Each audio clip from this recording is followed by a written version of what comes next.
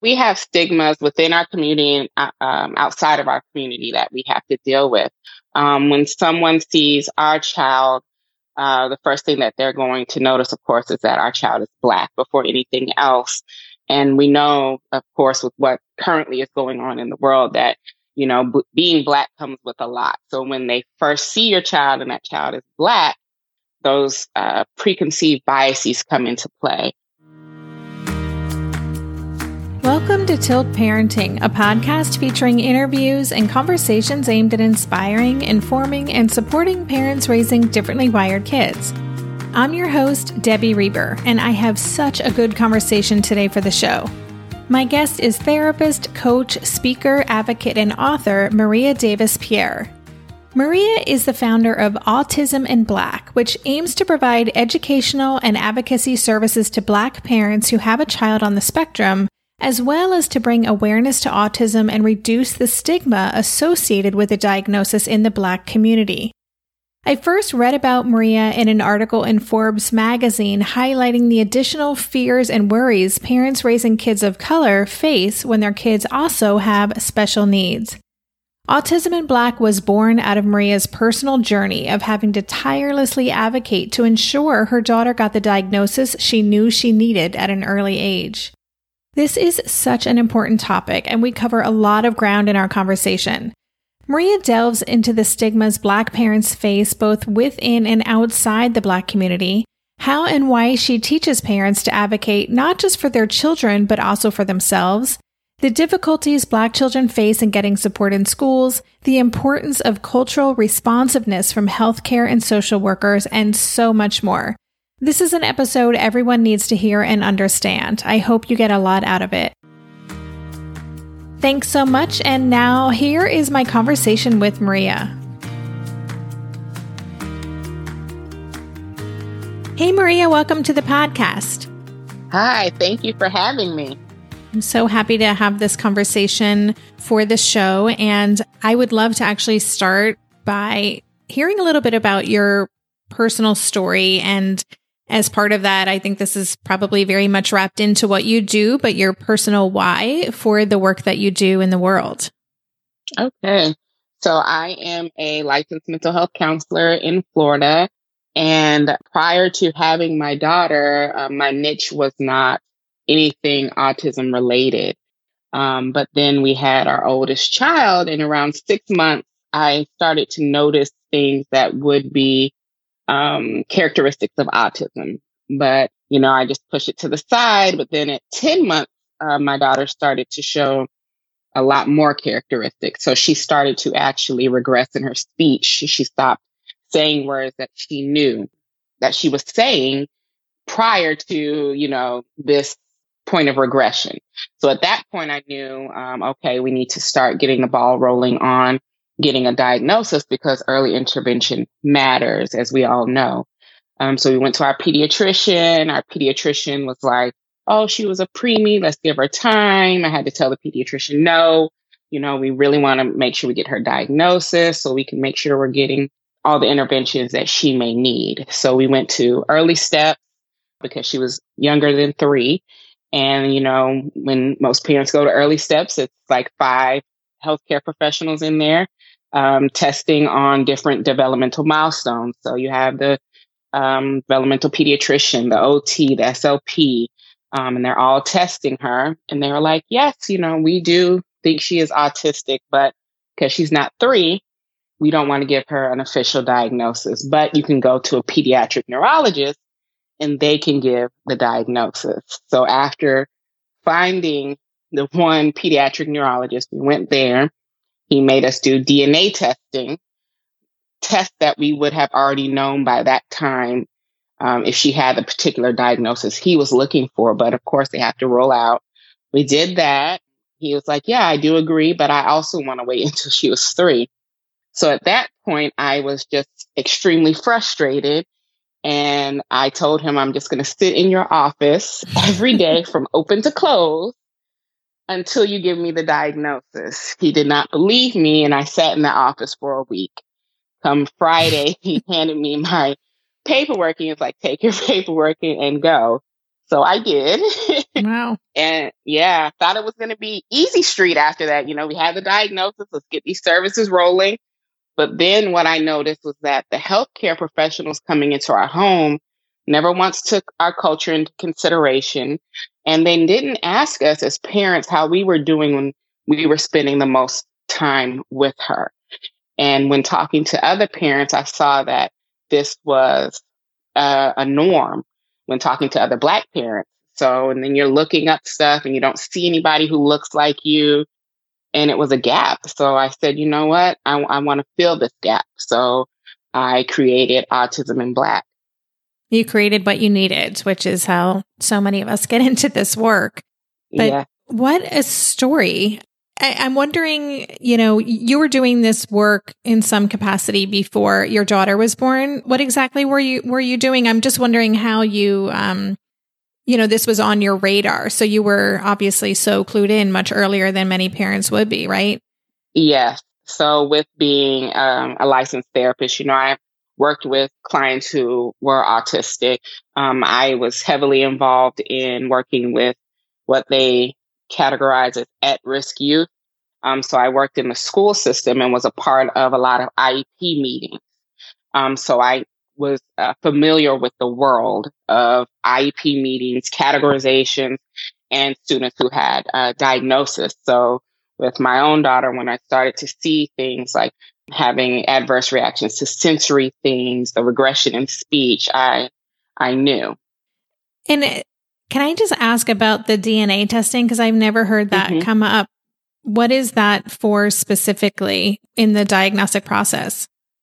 So he was looking for things like Fragile X syndrome, those kind of medical issues, chromosomal issues is what he was looking for doing the DNA testing. But of course, she was at that time 1.5. So we would have already known at that point if she had the diagnosis he was looking for with the DNA testing. Right. And so how many years ago was that? How old's your daughter now? She is 8 now. Okay. And I would love for you to talk about Autism in Black, when you started it and what you've created. Just tell us more about your organization and what you provide for families. Okay. So Autism in Black officially started in January of 2018. Prior to that, it was an add-on service to my other private practice, but it grew so large I had to separate it. And our mission with Autism in Black is to support Black parents through advocacy. So we do parent coaching, couples coaching, co-parenting sessions on how to help the parent either learn to advocate not only for the child, but themselves, help with the relationships, because we know that having a child with a diagnosis can impact, the relationship so much. So making sure they're on the same page. And then if it's in a co-parenting situation as well, getting them on the same page so they can do what's best for the child. We also do advocacy within the school system. So, supporting the parent at an IEP meeting or reviewing an IEP to make sure that the goals are, specifically for that child and customized to that child. And then on the other end, we do culturally responsive training for organizations, schools, healthcare professionals. So, okay, I'd love to hear more about everything really that you've touched upon, but I want to even start by, if you could talk through what some of the challenges are, the unique differences in raising a Black autistic child versus a non-Black autistic child. Like, what is different within the Black community? So we have stigmas within our community and outside of our community that we have to deal with. When someone sees our child, the first thing that they're going to notice, of course, is that our child is Black before anything else. And we know, of course, with what currently is going on in the world, that, being Black comes with a lot. So when they first see your child and that child is Black, those preconceived biases come into play. There's things that like healthcare professionals don't even want to have conversations with Black mothers because of the stigmas of being loud and aggressive and not intelligent, not knowing anything, looking for a check. So they don't even want to have conversations with Black mothers about the child being potentially autistic. So, of course, that leads to a gap in getting the diagnosis. There's also issues within our community because we don't get the right information when it comes to autism. We get so much misinformation that when we say autism in the Black community, it's like a big, bad, scary monster because we don't get the right information. And then also thinking of it as another label because our child is already Black, male or female, and then having to add in a disability or a diagnosis is very difficult when we already have to navigate the world so differently just because we're Black. So those are a lot of the challenges because we don't get the same kind of grace as other communities do when having encounters with police officers or healthcare professionals or anything like that. We're seen by our race first. So those are a lot of the things that we have to first deal with. Then comes, the disability. So it's the intersection of race and disability. Right.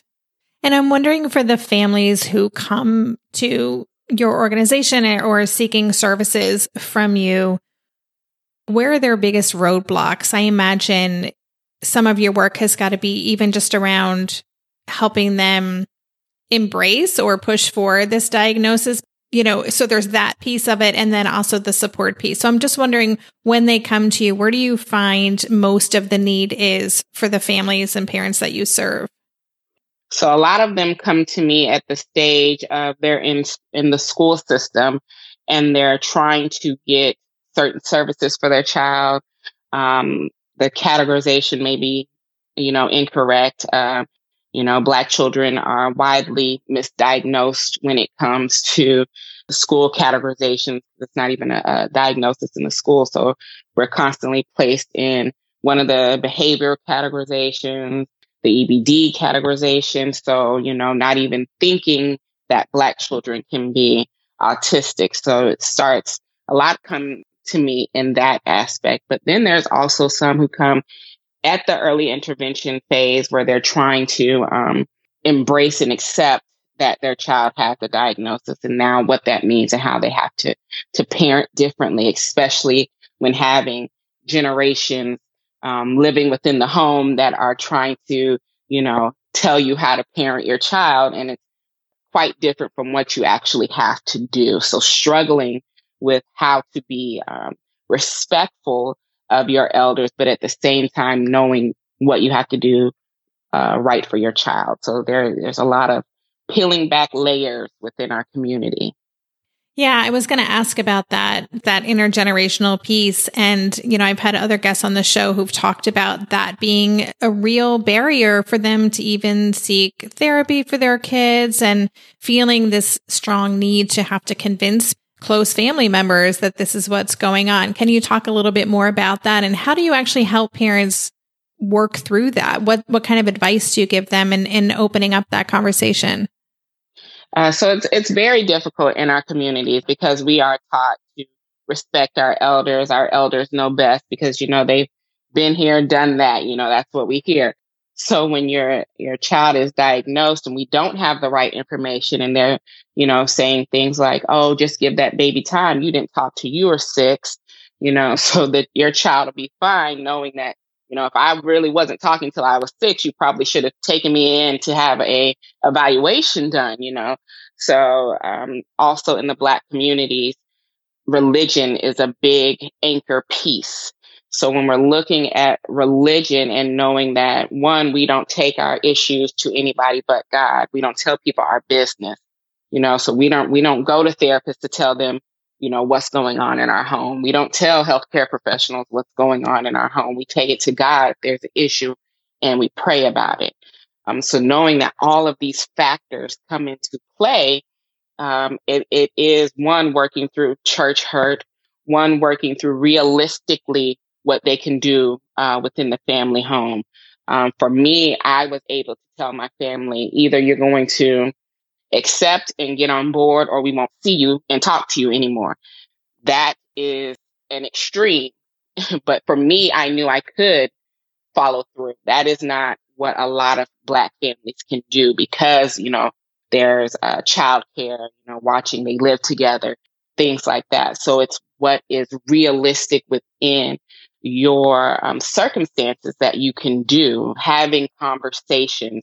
Sometimes I've had family sessions where we, talk about it from the standpoint of what does it mean if you, as grandma, accept this diagnosis? What is holding you back from accepting this diagnosis? And a lot of it has to do with the label, or what does it mean? Or, I don't want people to treat my grandchild differently when they're already going to be treated differently because they're Black.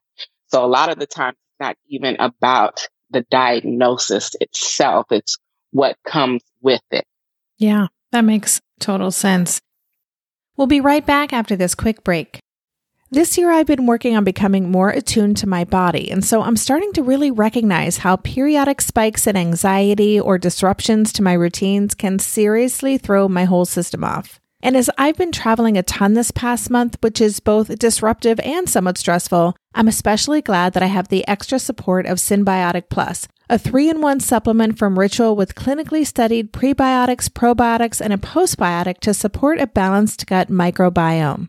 Synbiotic Plus provides fuel to the cells that make up the gut lining to support a healthy gut barrier. And it comes in this very cool minty delayed release capsule, which was specifically designed to help survive the harsh conditions of the upper GI tract for delivery to the colon. The bonus is that the capsules don't need to be refrigerated, so I can easily bring them with me in my carry-on. On a personal level, I love that Ritual is committed to sustainability. They're a female-founded B Corp, meaning they are holding themselves accountable long-term to not only think about their company's financial health, but also the health of people and our planet. There's no more shame in your gut game. Synbiotic Plus and Ritual are here to celebrate, not hide your insides. Get 25% off your first month for a limited time at ritual.com/tilt. Start Ritual or add Synbiotic Plus to your subscription today. That's ritual.com/tilt for 25% off. So in our house these days, Darren and I have been working together to up-level our nutrition and healthy lifestyle habits. Maybe it's our age, our changing bodies, my shifting hormones, whatever the reason, I'm here for it. And that's why I'm loving Green Chef, a meal company that makes eating well easy with plans to fit every lifestyle. Green Chef offers gut-friendly recipes each week and is committed to providing a holistic approach to nutrition by offering meals that contribute to the overall well-being of your entire body. Darren and I are particularly big fans of their nutrient-dense, science-backed gut and brain health recipes, developed in partnership with registered dietitians that improve digestion, reduce bloat, and also boost energy and immunity. This week's favorites? Turkey, black bean, and sweet potato chili, and the Baja chicken bowls with mango salsa. I mean, don't those sound delicious? But if that's not your thing, you can choose from a variety of customized meals to suit your lifestyles with preferences like keto, vegan, vegetarian, fast and fit, Mediterranean, gluten-free, and protein-packed. Whatever you choose, you'll get farm-fresh ingredients, organic whole fruits and veggies, and premium proteins, along with chef-crafted, nutritionist-approved recipes delivered straight to your door. Go to greenchef.com/60tilt and use code 60tilt to get 60% off plus 20% off your next 2 months. That's 60% off plus 20% off your next 2 months when you use the code 60tilt at greenchef.com/60tilt. Green Chef, the #1 meal kit for eating well.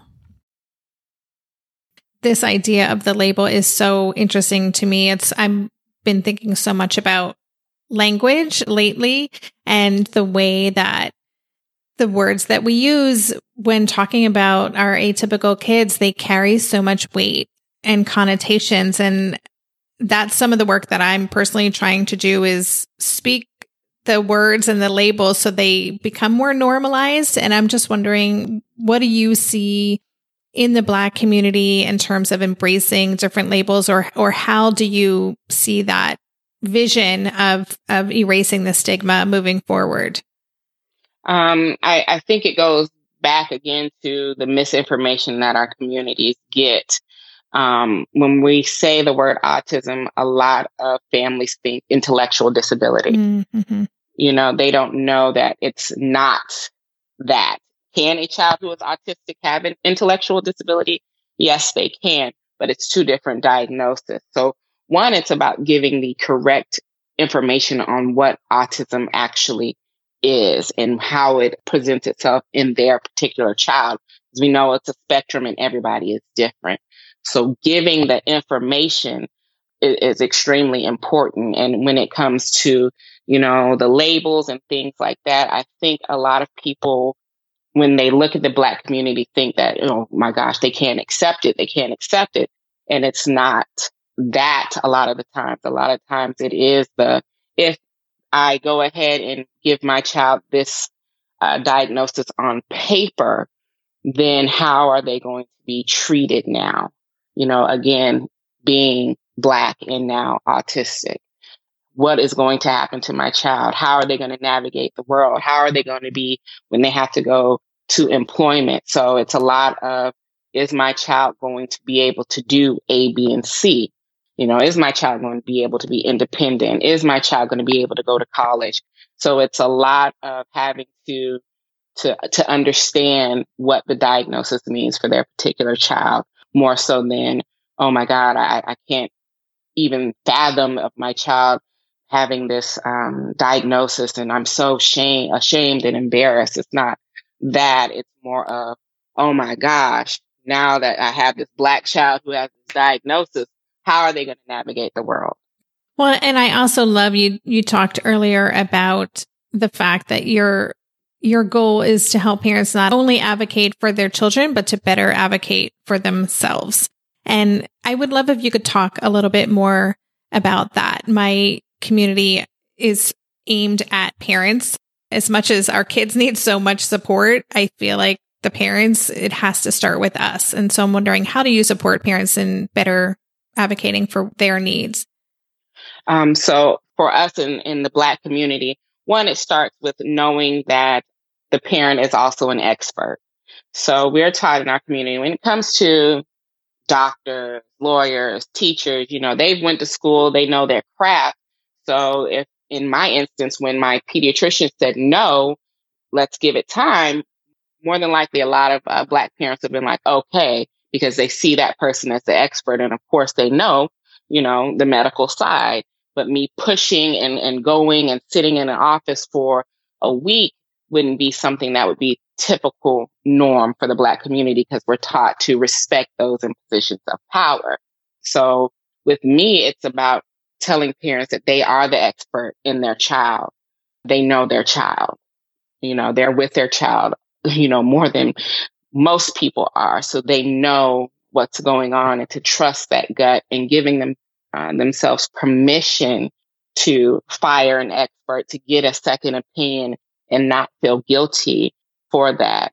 And then on the other side, knowing that if there is a bit of apprehension around, accepting the diagnosis, knowing the impact that it can have on the child. So while I don't rush parents to say, hey, get on board and accept, I have to at the same time let them know that the more time it takes, the more of an impact it has on their child. So, just letting them know the realities of how important the parent is in regards to everything with their child, because they're the ones giving the permission, and signing consent. So knowing that they play an important role in as far as everything in their child when they're under 18, it's important for them to understand that and know that if they don't like something, then, speak up and say it, with the professionals, or don't feel that when you go to an IEP meeting that, there's 10 professionals over there and it's just you and you feel like you don't know anything. No, you are the expert. So it's more of empowering that parent.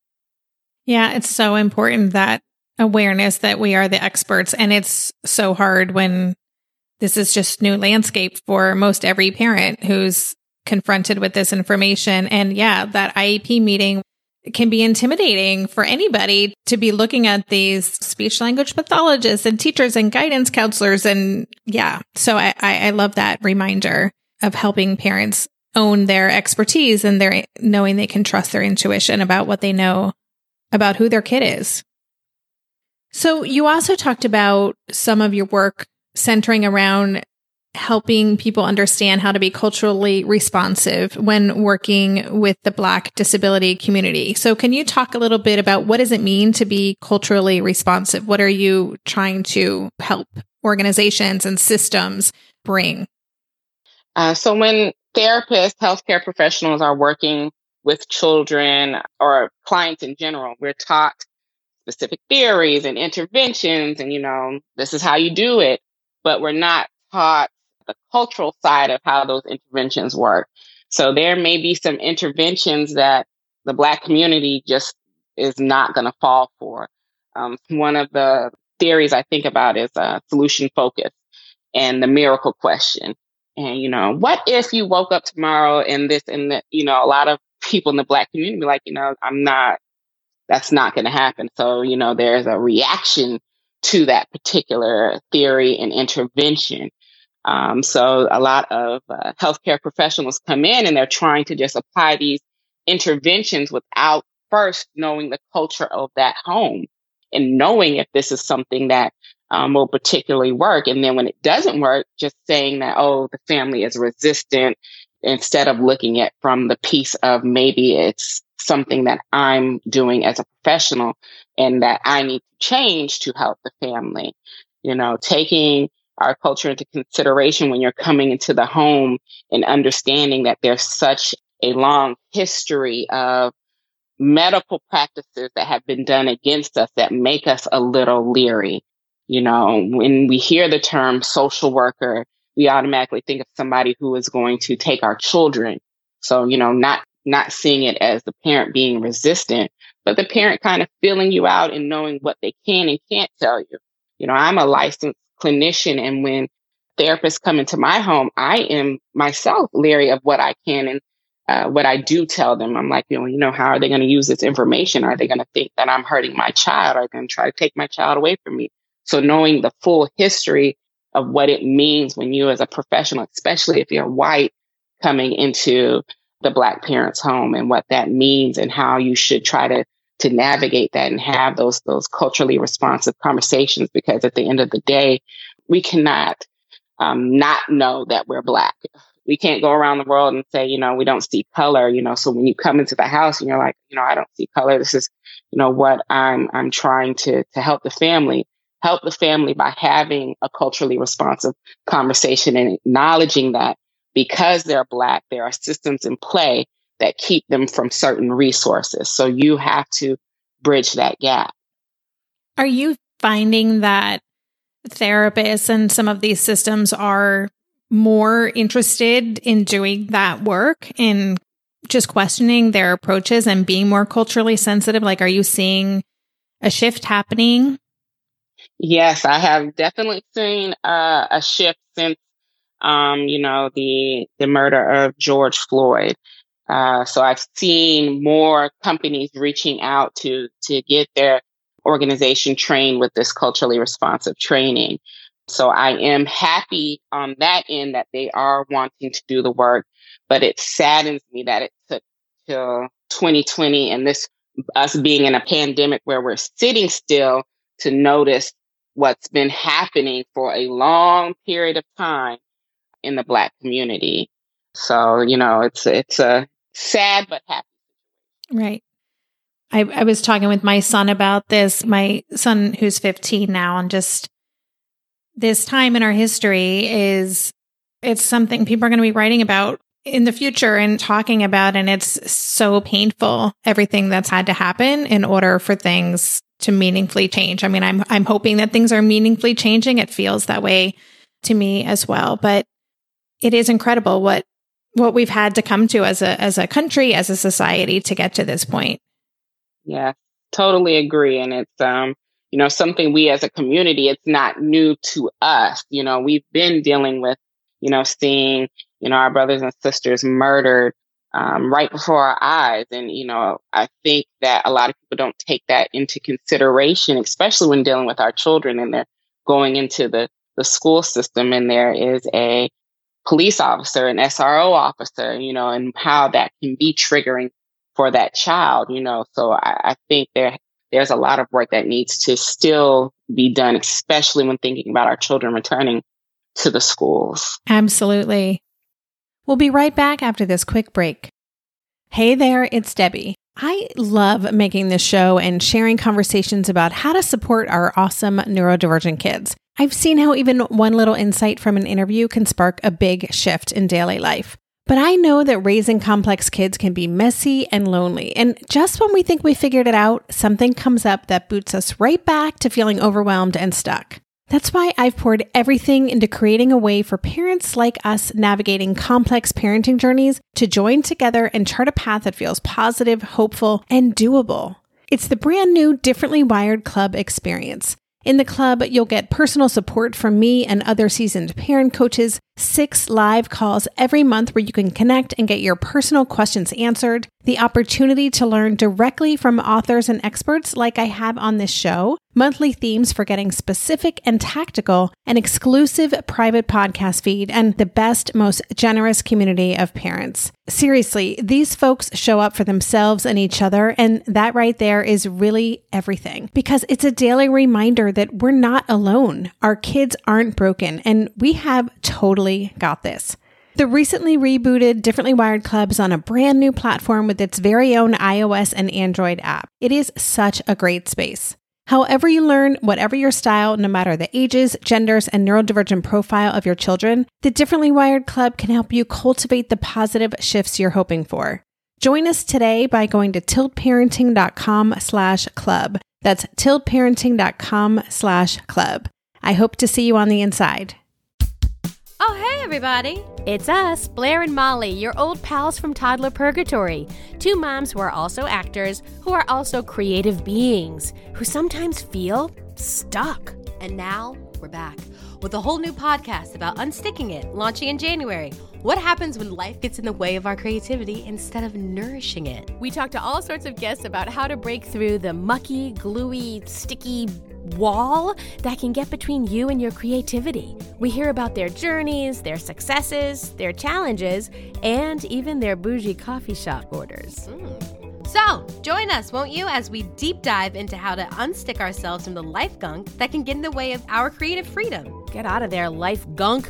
Let us help you get back to your best creative self. Look for Unsticking It with Blair and Molly, wherever you listen to podcasts, starting in January. Unsticking It with Blair and Molly, because sometimes life sucks. Unsticking it.